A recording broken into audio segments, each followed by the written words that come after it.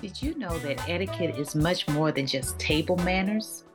In Monday's episode, I have an interesting conversation with Donna P. Riley, who is also known as the Etiquette Lady.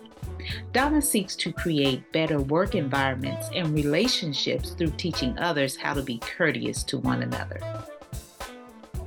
Oftentimes, companies will invite prospective employees or clients. They will invite them out either for a business lunch or a business breakfast even.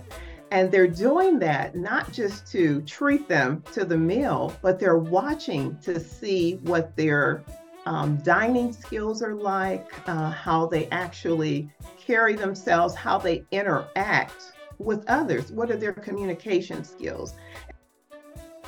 Join us for our discussion on Monday to learn about etiquette in the workplace and how to be more polite and respectful in your interactions with your colleagues. Donna Page Riley provides personal and professional development training and coaching in the areas of communication skills, public speaking, and socialization, customer service, leadership, and corporate etiquette skills.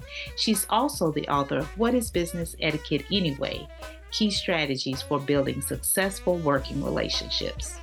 As always, please subscribe to the Empowerment Zone podcast and rate us on Apple Podcasts.